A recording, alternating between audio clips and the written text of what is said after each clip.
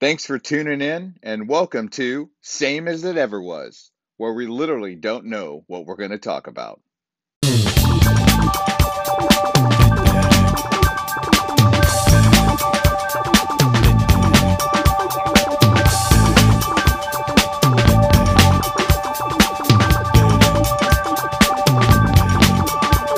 Hey there, buddy. What are you doing? What's up there, brother? All right. Well, hey, how's everybody doing out there in internet radio land? I hope everybody had an outstanding weekend. Post Memorial Day weekend.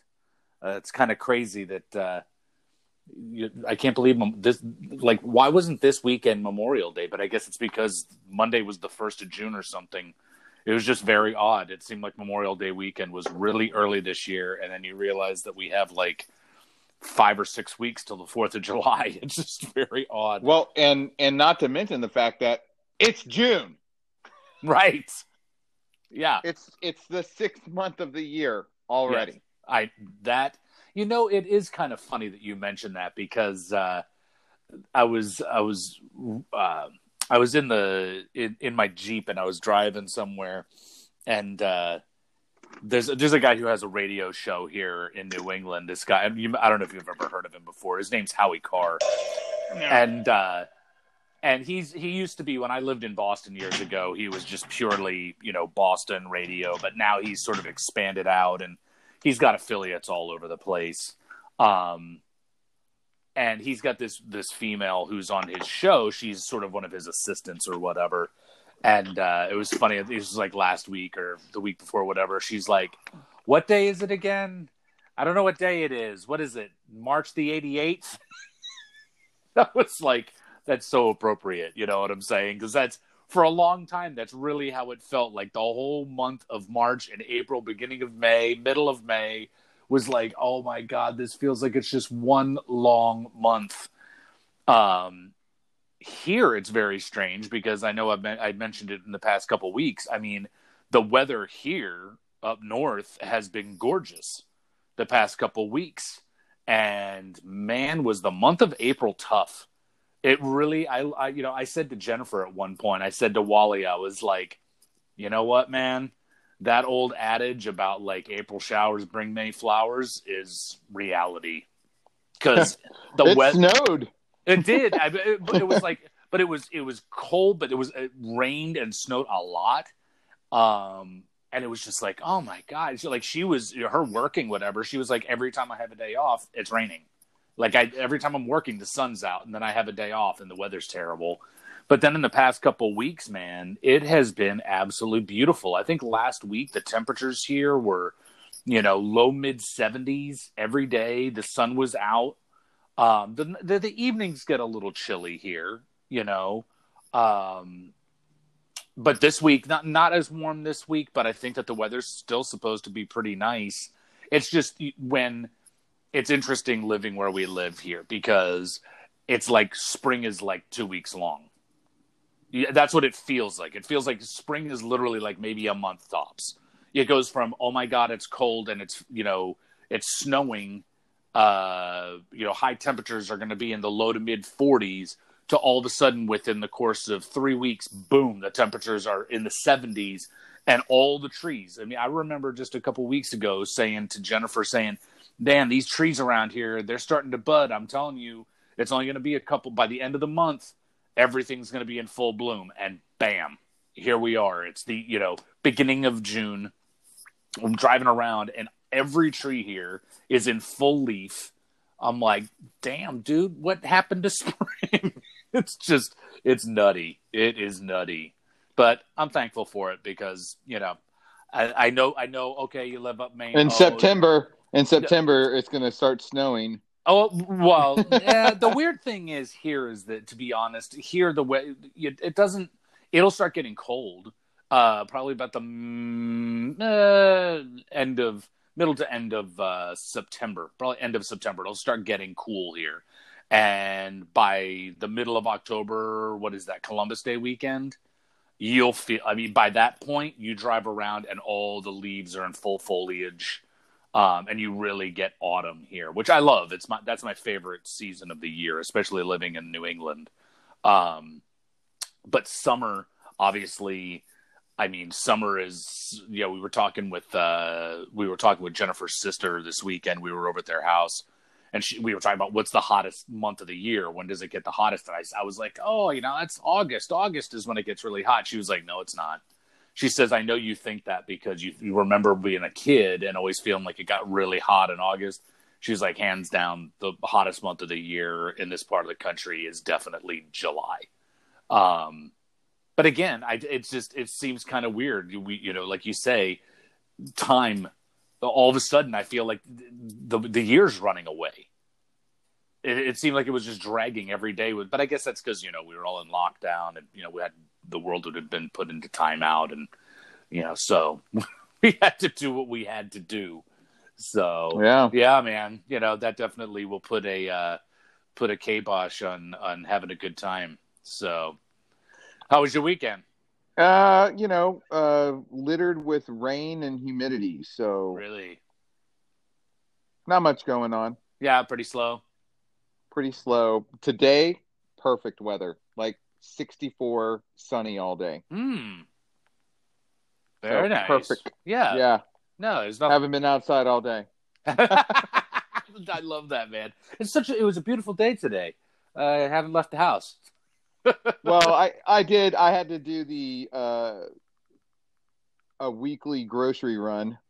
Right. So I go out and I'm the hunter gatherer, and then I had to make a stop at FedEx.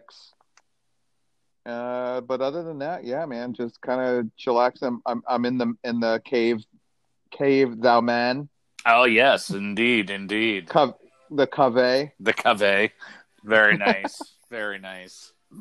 Though I do have the door closed just in case, we have kids going by and whatnot. It gets a little loud. Sure. Well, but no. At least you've got you've got your own personal grotto. I do, man. I got couches in here. It's well lit. Yep. And you've got you didn't go with the Christmas lights. You went with the Edison. Is that what they're called? But they're indoor outdoor lights. They look like Edison lights, but they're LED. Oh, okay. Do they actually let off a nice light, or is it sort of? Oh yeah. Is it sort of harsh? No. It's like like an orangish brownish light. Oh, good. So it's super soft. Right. And I did I have 80 foot of light in here strung. 80 foot of light. strung through the rafters. Yes. Of the man cave. Nice. So, no, it actually gives off more light when the door is closed because half of the lights are obstructed by the garage when it's open. Oh, sure, yeah. Well, that's cool. That's very, very cool, man. Yeah. And I will say I did watch repeated sports for the first time. Oh, did you? What did you watch? A lot of golf. My 4-year-old daughter, likes golf. Yes. And so we watch it just so she gets it. Are you watching LPGA? Just what's on. Just whatever's sometimes on. It's sometimes it is. Sometimes it's. What was it this weekend? It was a 28 replaying of 2018 replaying of might have been the PGA Championship. Oh, okay. I know it's so random. And then I watched some Bundesliga soccer. And so I don't know. We talked about sports last time. Yep. And the Europeans have got this thing figured out. Okay. As far as getting sports back. Right. So it's so weird, man. And they have in the first 10 rows they have cardboard cutouts of people. What? Yeah. Hold on. Okay. And then through the loudspeaker system, they have the people doing the chants the entire game. That is really odd. That's very odd. Cardboard cutouts of people. But are they afraid that the athletes are going to be like distracted or something because there's nobody in the seats? Well, okay, so I watched Real Sports with Bryant Gumbel. Mm-hmm. We're not sponsored by them, by the way. No. But they did a piece on the South Korean baseball. They're open back for business, right? Okay. And there's Americans that play in it, so of course they were a bulk of the interviews. But they do the same thing. They have cardboard cutouts. They have the chants, because in Asian baseball they do chants and stuff like they do in football and soccer. Right. So they had that going, but like, you know, one of the guys that they have in the team pitched in the major leagues for 8 years, and now he's there. Mm-hmm. And he's like, yeah, it is the weirdest thing. He's like, we had our shortstop field the ball, and he dove for it. And when he hit the ground, I heard him go, oh, like, you know, exhale. Right. He's like, that's the first time in my major league career that I've heard something like that, because there's always, you know, the ball gets hit and people are cheering. So he'd never heard sounds like he's heard before. So he was like, yeah, it was weird and a little bit distracting. I could see that. Like, it's kind of like it's kind of like the conversation that we've had before about, you know, what would the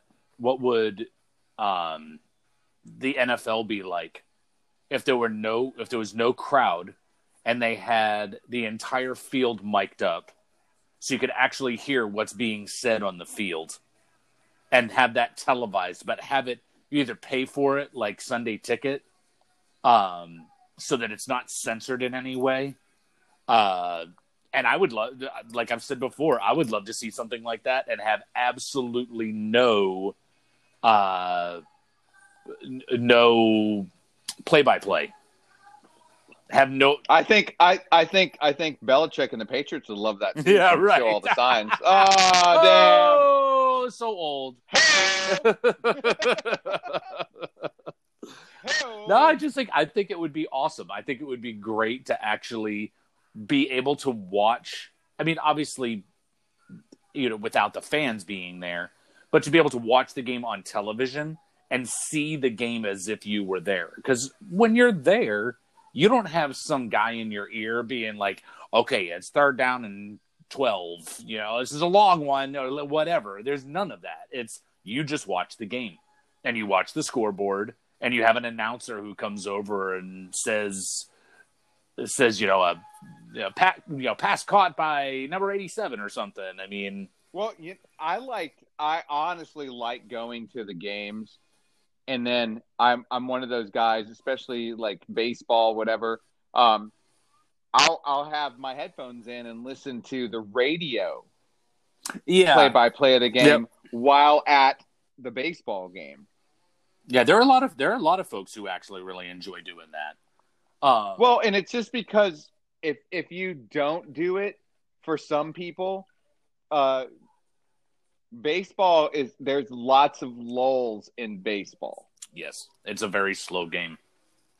Yeah, and you know, MLB has been trying to figure out ways to speed up the game.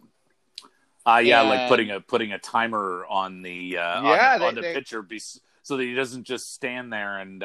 Well, and it's the same with the batters. Well, right, exactly. The batters, yeah. Well, time. Yep. You know, making a one foot in the box and one foot in the box and swinging the bat around, and it's it's. But yeah, go ahead. But you know. And that's what's going on. That's the tough thing about the whole baseball decision, right? Because literally, in my opinion, going to a baseball game is about the atmosphere and the ambiance, right? Sure. And they've run into this before too about, you know, and I think this is the first year they're going to institute it about having nets up and down the lines. Yep. Because of the amount of people that got hurt. Oh, right, by like foul balls and stuff. Yeah. Yeah. And so, you know, that was also going to be a big change this year. for baseball. Right. So now it's even going to be like that's one of the big things they're talking about. Why they haven't made the decision to like, what are we doing? Are we going to go? And then yeah, right. And I think that it's me personally. I think that I don't know. The whole thing with having the nets, when you consider this is a game that has been played for like 150 a century. Yeah, more than that. I mean, this is a game they were playing. This is a game they were playing right after the Civil War. And I mean, it just I don't know. I think that speaks to a whole other thing that is about security. And no one wants to have something terrible happen when they go to a sporting event. But I do believe that I think that this goes for anybody who's going to any sort of large gathering of people, whether it's a concert or a sporting event or whatever the case is. There is a certain part of that is at your own risk, because crazy things happen when there's large groups of people. That's true. And I think that on some level, I mean, you have to accept some level of personal responsibility for the fact that you've chosen to come and do this thing. And the fact that they've played this game for so long. I mean, I get, okay, fine. Obviously, they didn't always have a backstop behind the home plate. They didn't. That wasn't always a thing. Obviously, at some point, they decided to put this in there. The batting cage, you know what I mean, that goes over home plate and everything. I mean, obviously, that hasn't always been there. There came a point when... So you enjoy hockey. When did they start really putting up the plexiglass for hockey? That's been a long, long time. I would say that's probably been since, at the very least, the 60s that they've had the glass up there. What they did not always have was the net that's up behind the goals. Do you know what I'm talking about? Yeah. Because you have the net that goes up above the glass, that when somebody takes a shot and it's an errant shot on goal and the puck goes flying out into the crowd. They didn't always have that. But even at that, I would dare say that they've had those for, God, at least the past 30 or 40 years at least. And I may be wrong. But again, that was also one of the things that, hey, just like with baseball, who goes to a baseball game and is not hoping that somehow you might come away with a game ball? Oh yeah, that's part of the, like you just said, that's part of the experience, man. You go there, and especially when you see these kids who go and they bring their gloves with them, and they're waiting for that pop fly or that foul ball, and they get to take the ball home. You start putting these nets up, that's not happening. They're sorry, unless it's a home run and it goes over the outfield fence or something. But I think that's the same thing at a hockey game. You see people all the time. Puck goes out of play. It goes right up into the audience, and those same thing. Those fans are they're in the stands. You got yourself a game puck, man. Like, that's huge. So same thing, same question. Is it mandatory to wear a helmet? Yes, in hockey? It is now. So when did they? To be honest, I'd have to look that up. I think that in professional hockey, that did not. Well, wearing it was late. Well, I think wearing a helmet. I think you've probably had to wear a helmet at least since the early 80s. The one thing that is still not mandatory is a face mask or a visor of some kind. That's an optional. Well, it's an optional thing. Typically, players are not going to play with a full. In college hockey, it's required. You have to wear a helmet, and you have to wear like the cage on the front of the helmet. Yeah. In professional hockey, most players are not. I can't even think of any players that play with that. Some players will play with a visor that goes across their eyes, like in football. What you do get, and this was last year in the Stanley Cup playoffs, I don't know if you remember this, but I can't believe I can't remember his name now that I got to think. Not Tuukka Rask, the defenseman. I know there's probably people who are going to listen to this and they're going to be like yelling his name, like, "Wow, you can't believe I can't remember it." Anyway, he caught a puck right in the jib. Right in the jib. Right in the jaw, man. Broke his jaw. He goes off the ice, spitting blood, and ended up coming back into the game. Went back to the locker room. I don't know what they did to his mouth, but they put this plastic sort of mask thing around his helmet that came down, this big plastic piece that came down in front of his jawline so that he couldn't get popped in the jaw again. Chara, that's it, Zdeno Chara. And yeah, but I mean I'm a big hockey fan, and I love football, love contact sports, love hockey too, or golf too, man. I honestly do. But man, I don't know. There is something about the ferocity and the speed of the game of hockey that is just. Where do they go? Like about some of them can go like almost 30 miles. Oh yeah, an hour no, like absolutely stupid. If you went the length of the absolutely, those guys are like flying. I mean, it's unbelievable how fast and they are so strong and they're so agile. And like you say, I mean, you see some of the hits these guys take. I mean, you see these guys what other sport aside from boxing do you see guys, do you see the players smile in the middle of the contest and they've got less teeth than they did when they showed up? Honestly, do you see that in football? No. You see that in baseball? No. Basketball? No. You see hockey and if somebody's losing teeth, they're just spitting them out on the ice and it's like, okay, game on, let's get back to the contest. It's absolutely nuts, but I love it. It's great. Maybe if I'm very lucky at some point, I'll actually be able to go and check out a live Bruins game. That would be totally awesome. It's probably not going to happen for a long time, but a boy can dream. You know what I think you should do? I think you should go to that college and you ask to practice the Zamboni driving.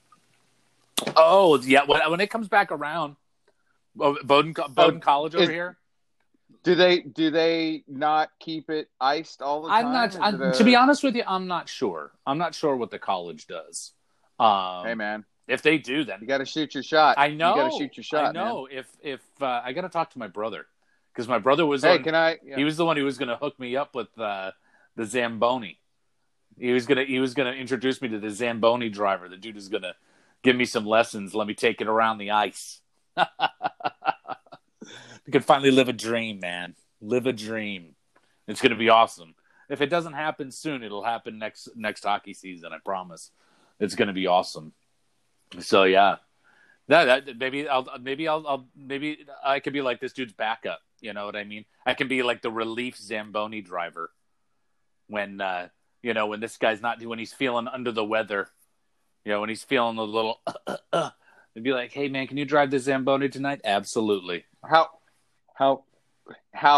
far away do you live from the school? 5 minutes. That's right. See, you could time. You're like the fast attack team, yes. Right? I can be there on the Zamboni 12 minutes. Yes, absolutely.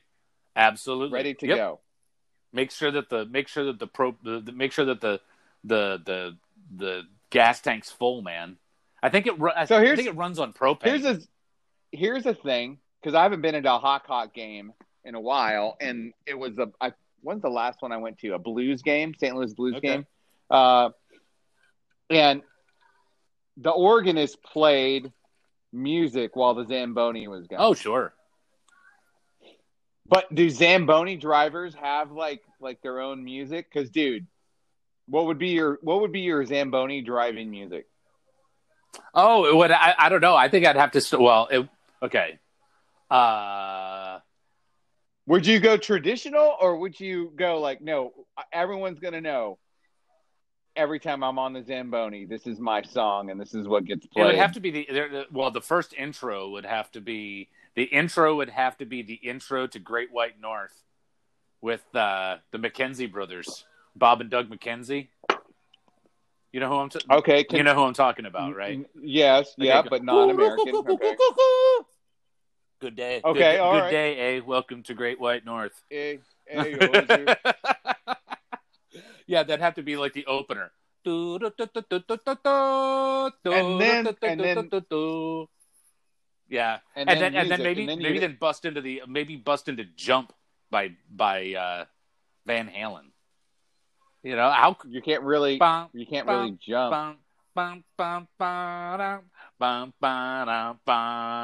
That'd be because dude. Really, that's what you? I don't know. You wouldn't do. It's a legendary keyboard riff, man. No. If they said you can just play whatever, you wouldn't play like Maiden. Oh, maybe Megadeth. I don't know. I mean, maybe that would be kind of cool. It would be. It would be what you're on organ. No. I'm saying non-organ, just what they Oh, I thought you meant that the organ player had to play something. No. The organ the organ player's got to play it. That's the thing. Do they have an organist at this place? I'm not sure. I don't think so. I'm willing to bet no. At the college? That would be a pretty sick gig if you were a keyboardist, though. That would be a pretty cool gig. Like, go be the Bowdoin College hockey organ guy. I've been watching one of the organists from the NHL teams has been playing like concerts where he's just playing the famous old school and new hockey team. Oh, really? That's pretty cool. It's like I say, I think that'd be a heck of a gig. Like when there's particular like lulls in the game, where there's a timeout or something, and all of a sudden you get back on the organ, and you have to be paying attention. You have to be.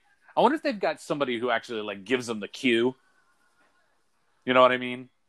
Like if there's somebody who knows, because there's got to be rules about when you're allowed to have the organ or any kind of music playing. And it's not during the play. I mean, obviously you stop playing once the game gets going, but I mean that's almost like when you play in pep band. Remember, you play... they have somebody with the headphones on. Who's sitting there looking at the band, and as soon as like something happens, like a timeout or something like that, it's like, okay, they give you the look, and you're like, ready? Okay, what is it? Wipe out. Wipe out. Ready? 1, 2, 3, 4. Yeah, man. All the pep band tunes. Ugh, my goodness. So you know what I'm talking about when you're in the pep band, and you have. I was in the pep band, in college. In the Mizzou. At Mizzou, and when I was in college at Mizzou, 93, we had a really shitty football team, right? But our basketball team was amazing. My freshman year, they made it to the Final Four. And so it came time to be in the pep band, and you do a season in the football, and you're like, hey, you want to be in the pep band? And they ran it by seniority, and so all the saxes were filled up, and then they were looking for a bass player, and I played guitar, and so then I approached the director, and I was like, well, what's open? And he was like, well, bass, can you play bass? And I'm like, yeah, I can play bass. Okay, well, this is the first year we've had a bass player, so we don't have the equipment. So you basically go to this music store and get your rig. And I was like, fuck. Yeah. So then, he's just like, go find out what you want, and then just make a list, and then we'll go get it. And I'm like, okay. And I was a music major, so I'm like, oh, I'm talking to bass player friends, and they're like, yeah, do this. I'm like, okay, sweet. So I went and got the stuff. Well, like I said, I played guitar, but not bass. I could read music, not very good at reading bass clef. And I was playing basically the tuba lines just amplified, right? Right, sure. And so, dude, I just like I got that bass, man. I was learning all the tunes, and I would show up. Well, the cool thing was we had at home games, we had full pep band. But when we went away, we would still take the pep band, but no bass. So then I played sax on the away trips. And then there was a black and gold band. And so when it came down to like the big tour, like I didn't go, the black band went on the first couple of rounds. Yeah. Through the Sweet 16. And then I got to go Elite 8 and Final 4. Oh, wow. And we were in Los Angeles. We had chartered planes with the players, and so we had a chartered plane, like a regular plane, you would like a commercial plane. So it'd Did be they like segregate the pep band from the football players? Basketball. Oh yeah. No, it's basketball. I'm sorry. Oh yeah. Yeah, they got. So you weren't allowed to sit with them. No, but we got to sit with everyone else, and one of my fraternity brothers was a cheerleader, so that was a bonus. Oh, okay. Oh yeah. So sidebar. Do male cheerleaders get a lot of tail? They've got to. They've got to. Well, I wasn't a male cheerleader, but I have my fraternity brother was, and then I have another. The guy, me and him went to the same high school, and then we were roommates our freshman year. He was in the band, I was in the band, and he was like, "I'm going to be a male cheerleader." I was like, "Okay." Brave. And he ended up marrying his partner, his cheer partner. Really? Yeah, it's fucking awesome. So it is true. Look, there's jokes. I just wondered if that's. I'm wondering jokes on either side. Hey man, I'm just saying. I'm saying that I know that the military band thing, musicians stick together. You put it that way. Musicians stick together. And you got to wonder the same thing when you're seeing these male and female cheerleaders and they're doing all their crazy tricks and all that. Like, man, there's got to be love triangles there. There's got to be some kind of weird love dynamic that happens in that. And if it did, there's nothing wrong with it. I can't speak because I've never been a cheerleader, but I will say that I know what I've seen. Okay, there we go. That's all I can say. Okay. But and like I said, my friend from high school married his cheer partner. There you go. Dude, I was freaking out about this whole bass thing, man.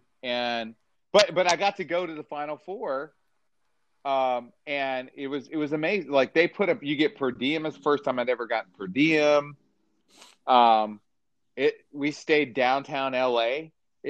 We had limos at our when we didn't have anything to do, because they give you like a week in between rounds. I think it's more like 4 days, right? Yeah, sure. Well, you're in the band, you've got 4 days to do nothing. Right. So it's like, it was funny, but it was the first time I played bass, and like I remember we played a Gloria Estefan. The Rhythm Is Gonna Get You. No, it was just a medley, and at the last song there was a bass solo. Oh, no. Did you do the slappity slap? That's all I did. That is yes. I showed up. That's all. I didn't know anything else. I was like whoa. A lot of everybody's like, whoa, and I was like, woo. Yes. Yeah, dude. And the crowd went wild. The crowd went wild. Yeah, of course they did. I was making bass face. Yes. You can't. Yep. That's it. Yeah, man. Dude, it reminds me of. I remember being in high school and we had this band concert, and we had like a big band. We had the regular, concert band, but then we had a big band, and I don't remember what's Firestarter or some song like that, I guess. And there was a drum solo, and of course, it became one of these things where my band director was like, "Just take it away, it's all you." Okay, so I proceed to play this crazy drum solo, and it's just crazy because I don't remember it being anything spectacular, but man, people were really impressed. They were like, "You're just the faster and the louder you played, people got crazier and crazier." If I actually did something that really required some finesse or whatever, I guarantee you it'd be lost on like 80% of the people there. So they'd be like, "What is he doing?" So for the musicians that are listening to us, I will say that, and it's kind of a joke amongst saxophonists, right? But if you're playing in a popular group, or you're playing popular, music, and you start playing like Coltrane, Michael Brecker, you can go down a list, solos Sure. over simple chord changes. Yeah. People are going to be like, what? But if you just play like really high notes and look like you just like it hurts so bad. Sure. That you're trying really hard. Note, that you're trying really, really hard. That must be so hard to play. Look at the look on his face. Look at his face. There's veins. He's sweating. It's got to be really, really difficult. I challenge you to look at profile pictures of me playing instrument, like playing saxophone, and look how I look. Oh, you look like you're working real hard. Yeah. He's like, and meanwhile, I'm just mailing it in. Well, there's a lot. No, I will say I know. I'm just. I don't mail it in. I know. But it's the Kenny G effect, right? Like, of course, it's part of performing, man. Yeah, it's part of performing. That's just the way it is. I mean, the reality is, at the end of the day, there's only so many people in the crowd who really know what you're actually doing. I mean, the vast majority of people there just like the way it sounds. And if you look like you're having a really great time playing it and you're selling it, to them, then they love it. Well, and there's nothing wrong with that. So let's talk about art, right? I can buy a stencil of an artist named Banksy, and then paint the same thing. Right. So why does his sell for $1.1 million and mine will sell for $20? Right. I told this about, I said this on a Facebook post in one of a group that I'm in. I'm like, well, I have all the technology. I can get the same materials that Thomas Edison had to make the light bulb and make my own. And I said, too bad I didn't come up with the idea. Yeah, sure. You know what I mean? Like, yep. There's something to be said. There's something to be said for being the first. Yeah. Like, oh yeah, I can make if I had the money and the drive, I could make an electric car. But really, who was the person that had the idea? You know what I mean? Like, hey, there is something that happened this weekend. What did you think about that? Oh, yeah, we watched the SpaceX. I have a couple of. I love it was something that me and my kids sat down and watched. Yeah, because that to me is something that is important. I thought it was it's very important. And so I don't think people understood the context of what happened. A privately owned company launched a vehicle into space. With people in it. With people in it, right? Yeah.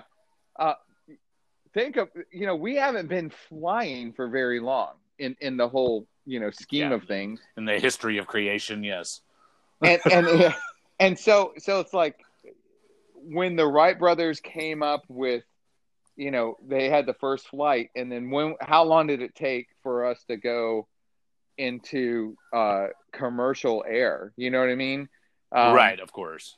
It took a lot longer, but man, it's one of those things that the opportunity is there now to go into space. That's insane. Well, I think that because I actually heard a guy on the radio. Gosh, when was this? Yesterday, I think it was. And this guy was really talking about sort of beyond the whole idea that, because you're right. I mean, that's a huge deal. The fact that an American company has built a spacecraft that is taking American astronauts to space, and obviously none of us are easily fooled. At least the folks who listen to this show, because we know the quality. That we're not for. I'm not for a minute not going to believe that somehow SpaceX is not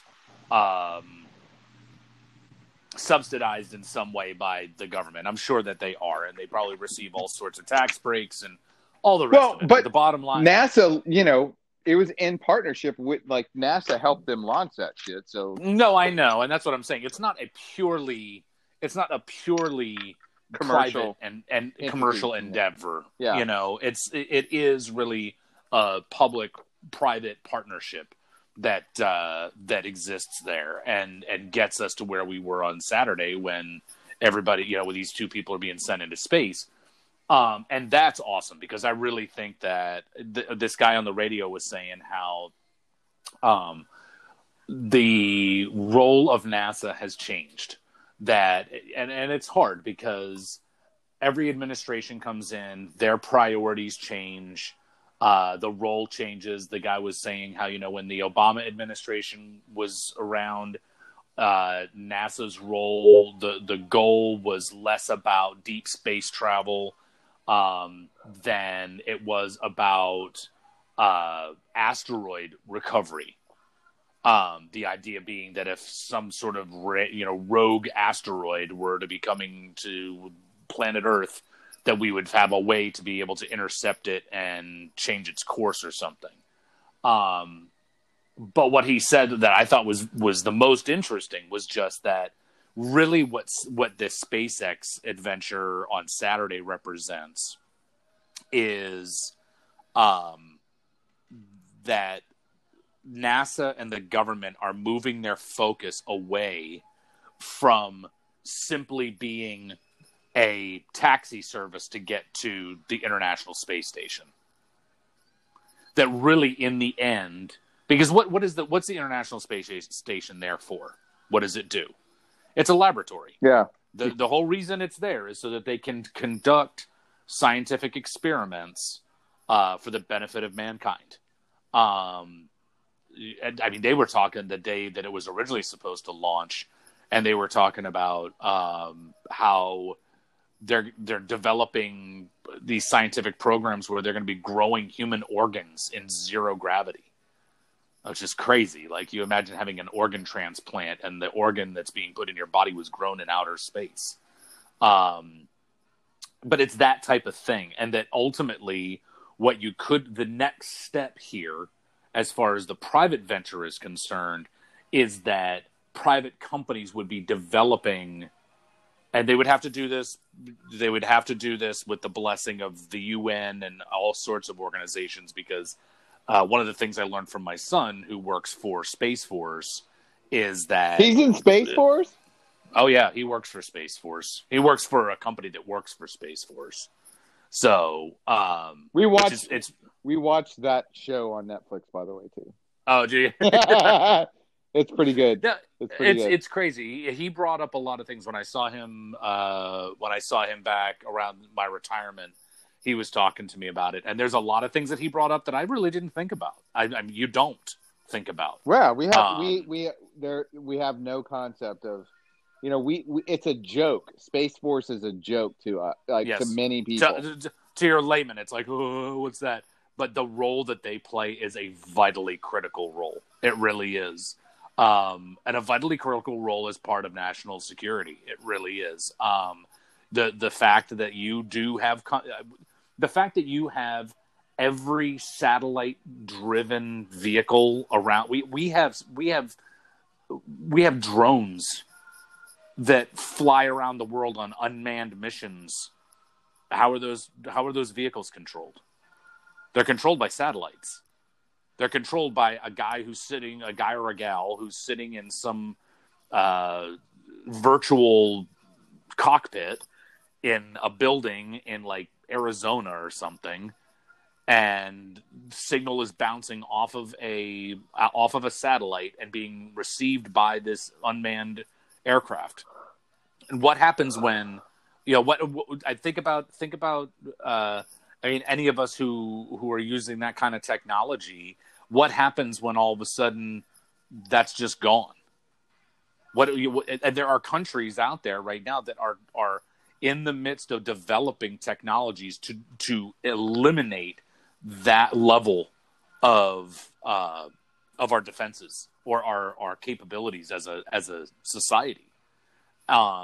If I were a betting person, I would bet that there is no way to stop a commercially made drone that it could carry 2 pounds of explosive into one of our assets, right? Yeah, and not be stopped, right? And, yeah, and could I don't know. I mean, damage a ship. Like he was telling me about I think it was like Pakistan or something like that had actually conducted a test where they developed this space weapon. And I know when you say space weapon, everybody's like, ooh, what, like lasers and all? Like, no. This was literally it was like a rocket that would go into space and it would have a warhead on it that would explode. And that explosion would push out into low Earth orbit tons of debris. And that debris and all the other stuff that's traveling around the planet, which is traveling at thousands of miles an hour, that one thing has the potential to destroy countless communication satellites, you name it. Yeah, it's like shrapnel. Exactly, that's all it is. And they realize they don't need a laser. All I need is a bomb that I can put up there to blow up, shoot shrapnel all over the place, and just shred everybody's stuff. And it's that easy. And he's telling me about how, and I mean, none of this that we're talking about is some sort of like secret stuff. People who work in this business know this, but that the International Space Station itself, like you realize that they have to change the altitude of the International Space Station continuously. Yeah, because it'll come back down to Earth. Well, no, because there's so much junk floating around up there. Yeah. They talk about that in actual Space Force, the TV show. Yes. There's so much crap up there. Well, the original Space Lab fell from orbit. Yeah. Yep. Just burned up in the atmosphere. I mean, and they were worried. They were worried, like, where's it going to fall? Sure. But I mean, that they let that happen because it had it had become obsolete as a platform. But, it was just, like I say, the whole point is that NASA is changing their focus. NASA is changing their focus from simply being this taxi service to the International Space Station and sort of being involved in endeavors that are in low Earth orbit and that type of stuff. NASA is moving their focus in the short term or the mid to short term. Their goal is to put people back on the moon. Because their goal is to put people back on the moon so that they can actually learn something about what it's going to take to put people in deep space for long periods of time. So you're talking about NASA getting to the point where their goal in the short term is to get to the moon where they can actually establish facilities up there where people will go and they'll stay up there just like they do in the International Space Station for months on end. However, whatever. And the long-term goal is to take the lessons that we learned through those adventures to the moon and use those lessons to get us to Mars. That is the real goal that they're looking at. Like this whole thing with satellites around the planet and getting people up and down, like NASA's not interested in spending money on that. I mean, aside from paying paying that SpaceX to, to take somebody up there, but the technology and all the research and development and all the stuff that goes into that, they're not interested in being a part of that anymore. Which, I mean, really, at the end of the day, should they be? Like we are at a point now where we've got technology. We're able to develop technology that is so far beyond just doing that all the time. I mean, and I think it would be wild, man. I mean, imagine if you literally had private companies that were building low Earth orbit laboratories and had the means, maybe with the assistance of Space Force or NASA, to be able to move these vessels around where they need to be. But you could be conducting these kind of experiments and developing that kind of science on a big level. Why haven't we gone back to the moon? I think anyway, and I'm not, again, two guys don't know anything about anything, but we're talking about everything. I mean, and I'm not trying to be controversial, but like, we go to the moon. All right, we landed on it. Okay, great. Right. When's the last time we actually landed on the moon? And like, I think it's been far enough time to where we should, like, hey, let's start sending people to the moon to live there for a month and then come back. Well, I think that's the thing, is that me personally, I think that it is, especially with the development of and the continued operation of the International Space Station, where people are going there for months on end. I mean, people don't just go to the space station for like a weekend. I mean, you're up there and 4 or 5 months. That's what was interesting, is that they interviewed an astronaut who is in quarantine right now. Right. Protocol, not because she has COVID or anything, but no, quarantine. It's just what they do. That she just got back from the space station and she got to see all that stuff, and she was like, yeah, it's cool. She specifically mentioned, like, this is a way that NASA can use a privately owned company to get a ride to the space station. Right. Yeah. Instead of NASA have to pay for everything. Sure. We can just, what's the fee? All right. Yeah. We'll pay. I laugh. We'll pay the $10 million. NASA will pay the $10 million to get a ride versus you have to build a rocket. Well, it was, all that. I mean, did you hear how much NASA's been paying for a seat for each astronaut on the average on that Soyuz, that Russian rocket that we've been riding on for the past 10 years? No. Did you hear, dude, average price tag for one seat, $80 million. Oh, okay. $80 million. It's like, that's obscene. I mean, and I just think that, again, because your question was, why haven't we made a greater effort to get back to the moon? I think it's purely because for a very long time before the International Space Station had proven itself to be a long-term viable platform, I think that people, the question was, well, why would we? Why would we send people there? Like, okay, we sent people there. They picked up rocks. They picked up whatever. They came back. Okay, congratulations. But now that we've seen that we're able to actually put people into the International Space Station for extended periods of time, the next question becomes, okay, well, why don't we set up a platform where they literally have to land, they have to leave Earth's orbit, they have to be able to travel all the way there and actually land, and live there for an extended period of time, and then take off and return home. Essentially, you're using that.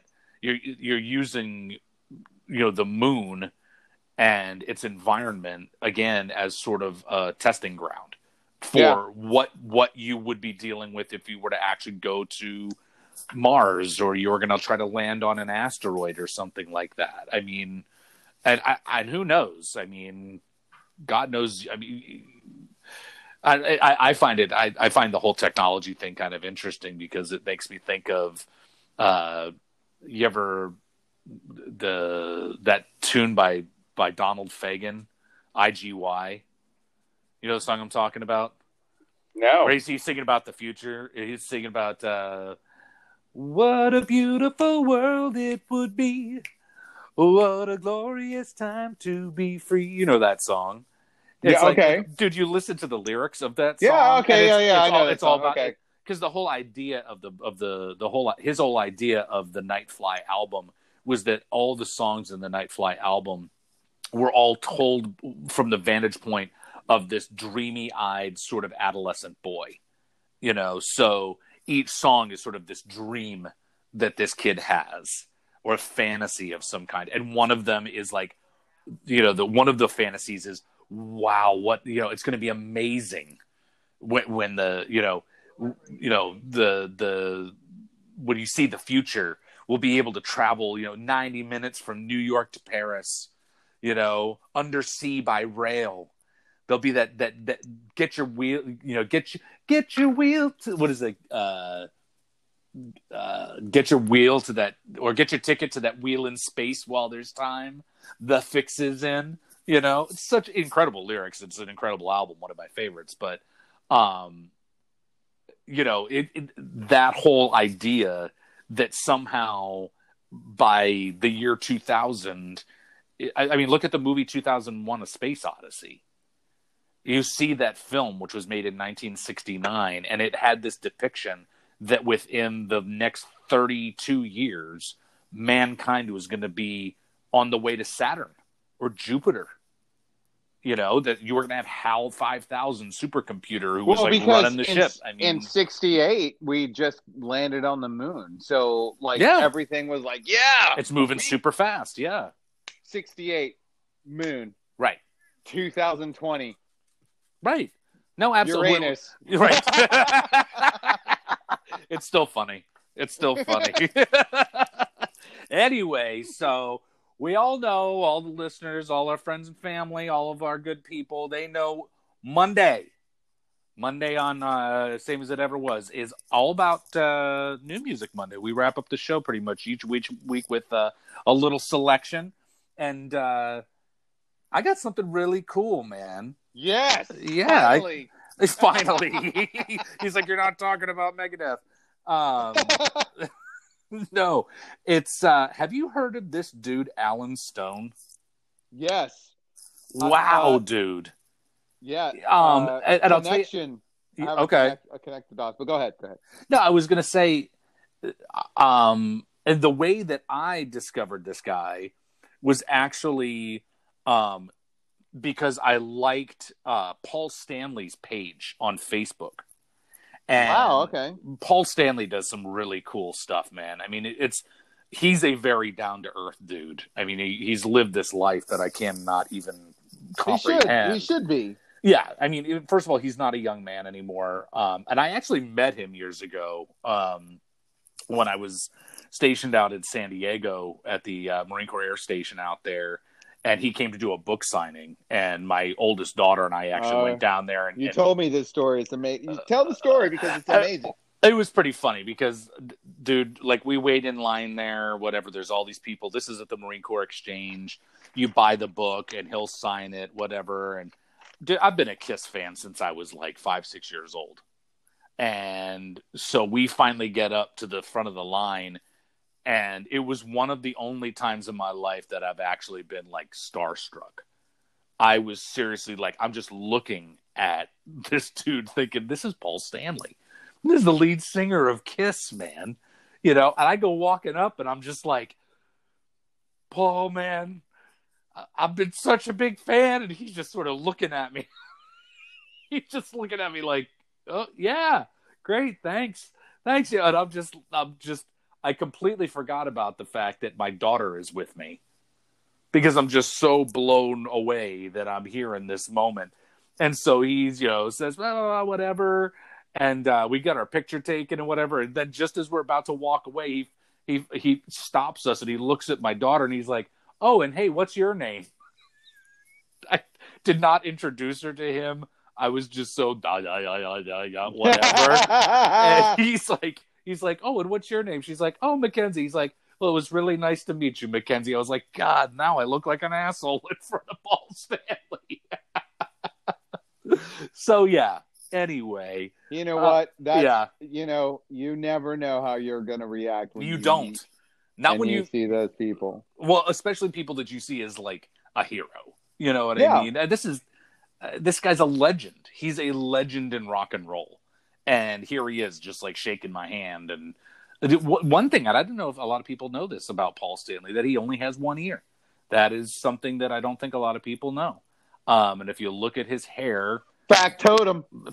There it is for today. That is the factotum. Yeah, very interesting. He wrote the book that he signed, a book he came out with a couple of years ago about the whole his experience as a teenager getting into playing rock and roll music and all that stuff, which I thought was very cool because he, in his post about Alan Stone, was talking about how before he really got into rock and roll, that he was really a devotee of Philly soul. Yeah, that he was so into that genre of music, and that Alan Stone really is sort of a throwback to that. That very, very soulful music. I listened to it, and it really made me think of. I mean, there's a whole litany of artists that he obviously draws his inspiration from. To me, the one that always, it's the OJs.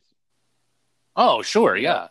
From Philadelphia. Yep. You know, it's like, yeah, I mean, but when I'm hearing this guy, because I'd never listened to him before, but Paul Stanley was like, you got to hear this guy. You know, he goes right back to where I came from as a young kid and all this stuff. And it really, I'll tell you, one of the artists that it really made me think of was Hall & Oates. Oh, hey, if you haven't seen it, he's apparently been on Daryl's house. Yeah, dude, it's fucking great. It's great. Yeah. So my connection is that we played a festival here and we opened for Alan Stone. Oh, okay. So super nice guy, man. Super down to earth. Mm-hmm. You know, I really hate that I have to quantify that, but because I think that all people in certain positions should be that way. But he absolutely is. And the other thing is that I know somebody who knows his former bass player, who also knows what's his name? Bacon.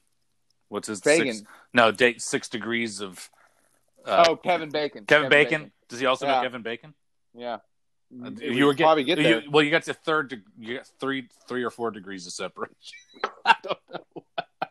Irrelevant because absolutely. I've talked to the man. Yes.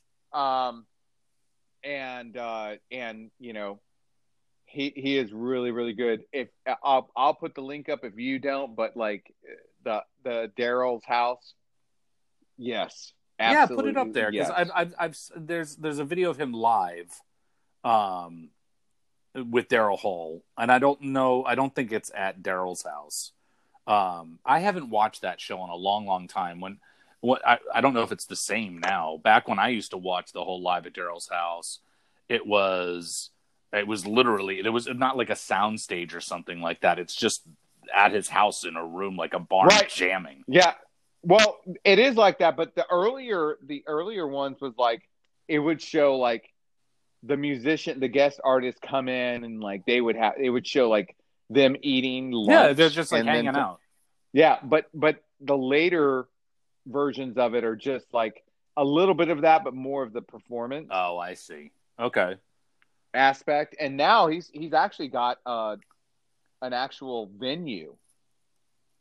Live from Daryl. Yeah, and I think that's what the video I had seen is an actual. It's sort of like a barn setup, you know, but it's called with a stage. Right. Yeah, exactly. Yeah. No, but with Alan Stone, it is totally like, yeah, it's the original. So yeah, dude, Alan Stone. Yeah, I love that dude. Very cool. And very, very cool. Incredible voice. I mean, soul and R&B. The music is incredible, but he has an outstanding voice. His upper range is his upper range was a surprise. You did, like, when he gets up there, you don't think when you see him. I think when you see this dude, you're not thinking he's going to get there, but he does, and it's pretty outstanding. Yeah, because it's funny when you can sing falsetto. Yeah, it's very like, well, you just do this, right? But then you realize that there's not a lot of people that can do that. Sure, no, absolutely. So yeah, I mean, if you got that video from Daryl's house, definitely share it on the page. Oh, yeah. It'd be great if people had a chance to check that out. It's really cool. So my new music, it's an older album, but I didn't realize that it had come out, and I feel kind of bad about that because he's one of my favorite guitarists. Mm-hmm. With a very, you would totally remember it once you hear it, Oz Noy. Okay. That's the name of the guitarist. OZ Noy. Oz Noy. Oz Noy. And I first got interested in his music after listening to his albums, Twisted Blues. So he's a jazz guitarist, mostly studio guy, and he came out with these awesome blues albums that were just, it spoke to me on the musician side. Commercially, it would go nowhere, in my opinion, because it's just going to be over people's heads. Okay. But going back to the whole playing solo stuff, right? But he came out with a new album, and I totally missed it. Like, and it's called Booga Looga Loo. Okay. Okay. And it's got a really cool version of God Only Knows by the Beach Boys. Oh, cool. It's got a really cool version of I Got a Woman, which is a Ray Charles tune. Incredible tune. Awesome tune. And it's got a really cool version of Bemsha Swing, which is the Thelonious Monk tune. Nice. So, yeah, it came out and about a year ago, but I was like, oh. Like, I've been trying to follow him, and then, once I get in a mode of listening to, like, pop or just I go all in. Sure. So, yeah, man, super awesome. God Only Knows I Got a Woman, and if you really want to get into it, he does a version of 8 Days a Week. Oh, very cool. And it's mostly instrumental. I would say totally look up his version with Corey Glover. Okay. Of Little Wing. Oh, nice. Yeah, man. Yeah, and that's not on this album. Okay. But it's on one of his Can you share it? Do they have you got video of that? Yes, they do, and it's amazing, man. Dude, Corey Glover. Can you share that too? Yeah. To the page? Yeah, put that up there. That'd be really awesome to see. It's like I said, it's just wow. Yeah. And it's really cool when no matter what genre of music that you're into, you can always pick out those people's influences. Right. Oh, sure. No, you absolutely. know what I mean? Yep. And sometimes they go hard. Like, they'll go hard at, this is going to sound exactly like my influence. And sometimes it's a very little niche, like, oh, that sounded just like whoever. Right. Yeah. It's not a complete copy, because remember when I introduced you to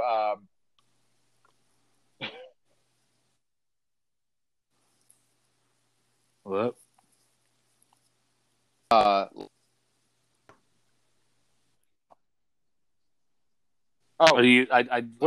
lost the last couple seconds of what you said. Remember when I introduced you to that group that sounded exactly, I was like, hey, listen to this. Who is that?